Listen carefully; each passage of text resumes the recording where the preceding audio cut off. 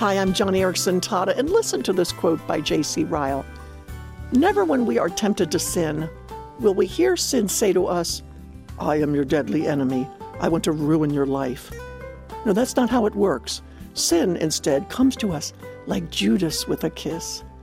Wow, these are such truth-filled words. But these days we don't hear warnings against sinful thoughts or words or behavior.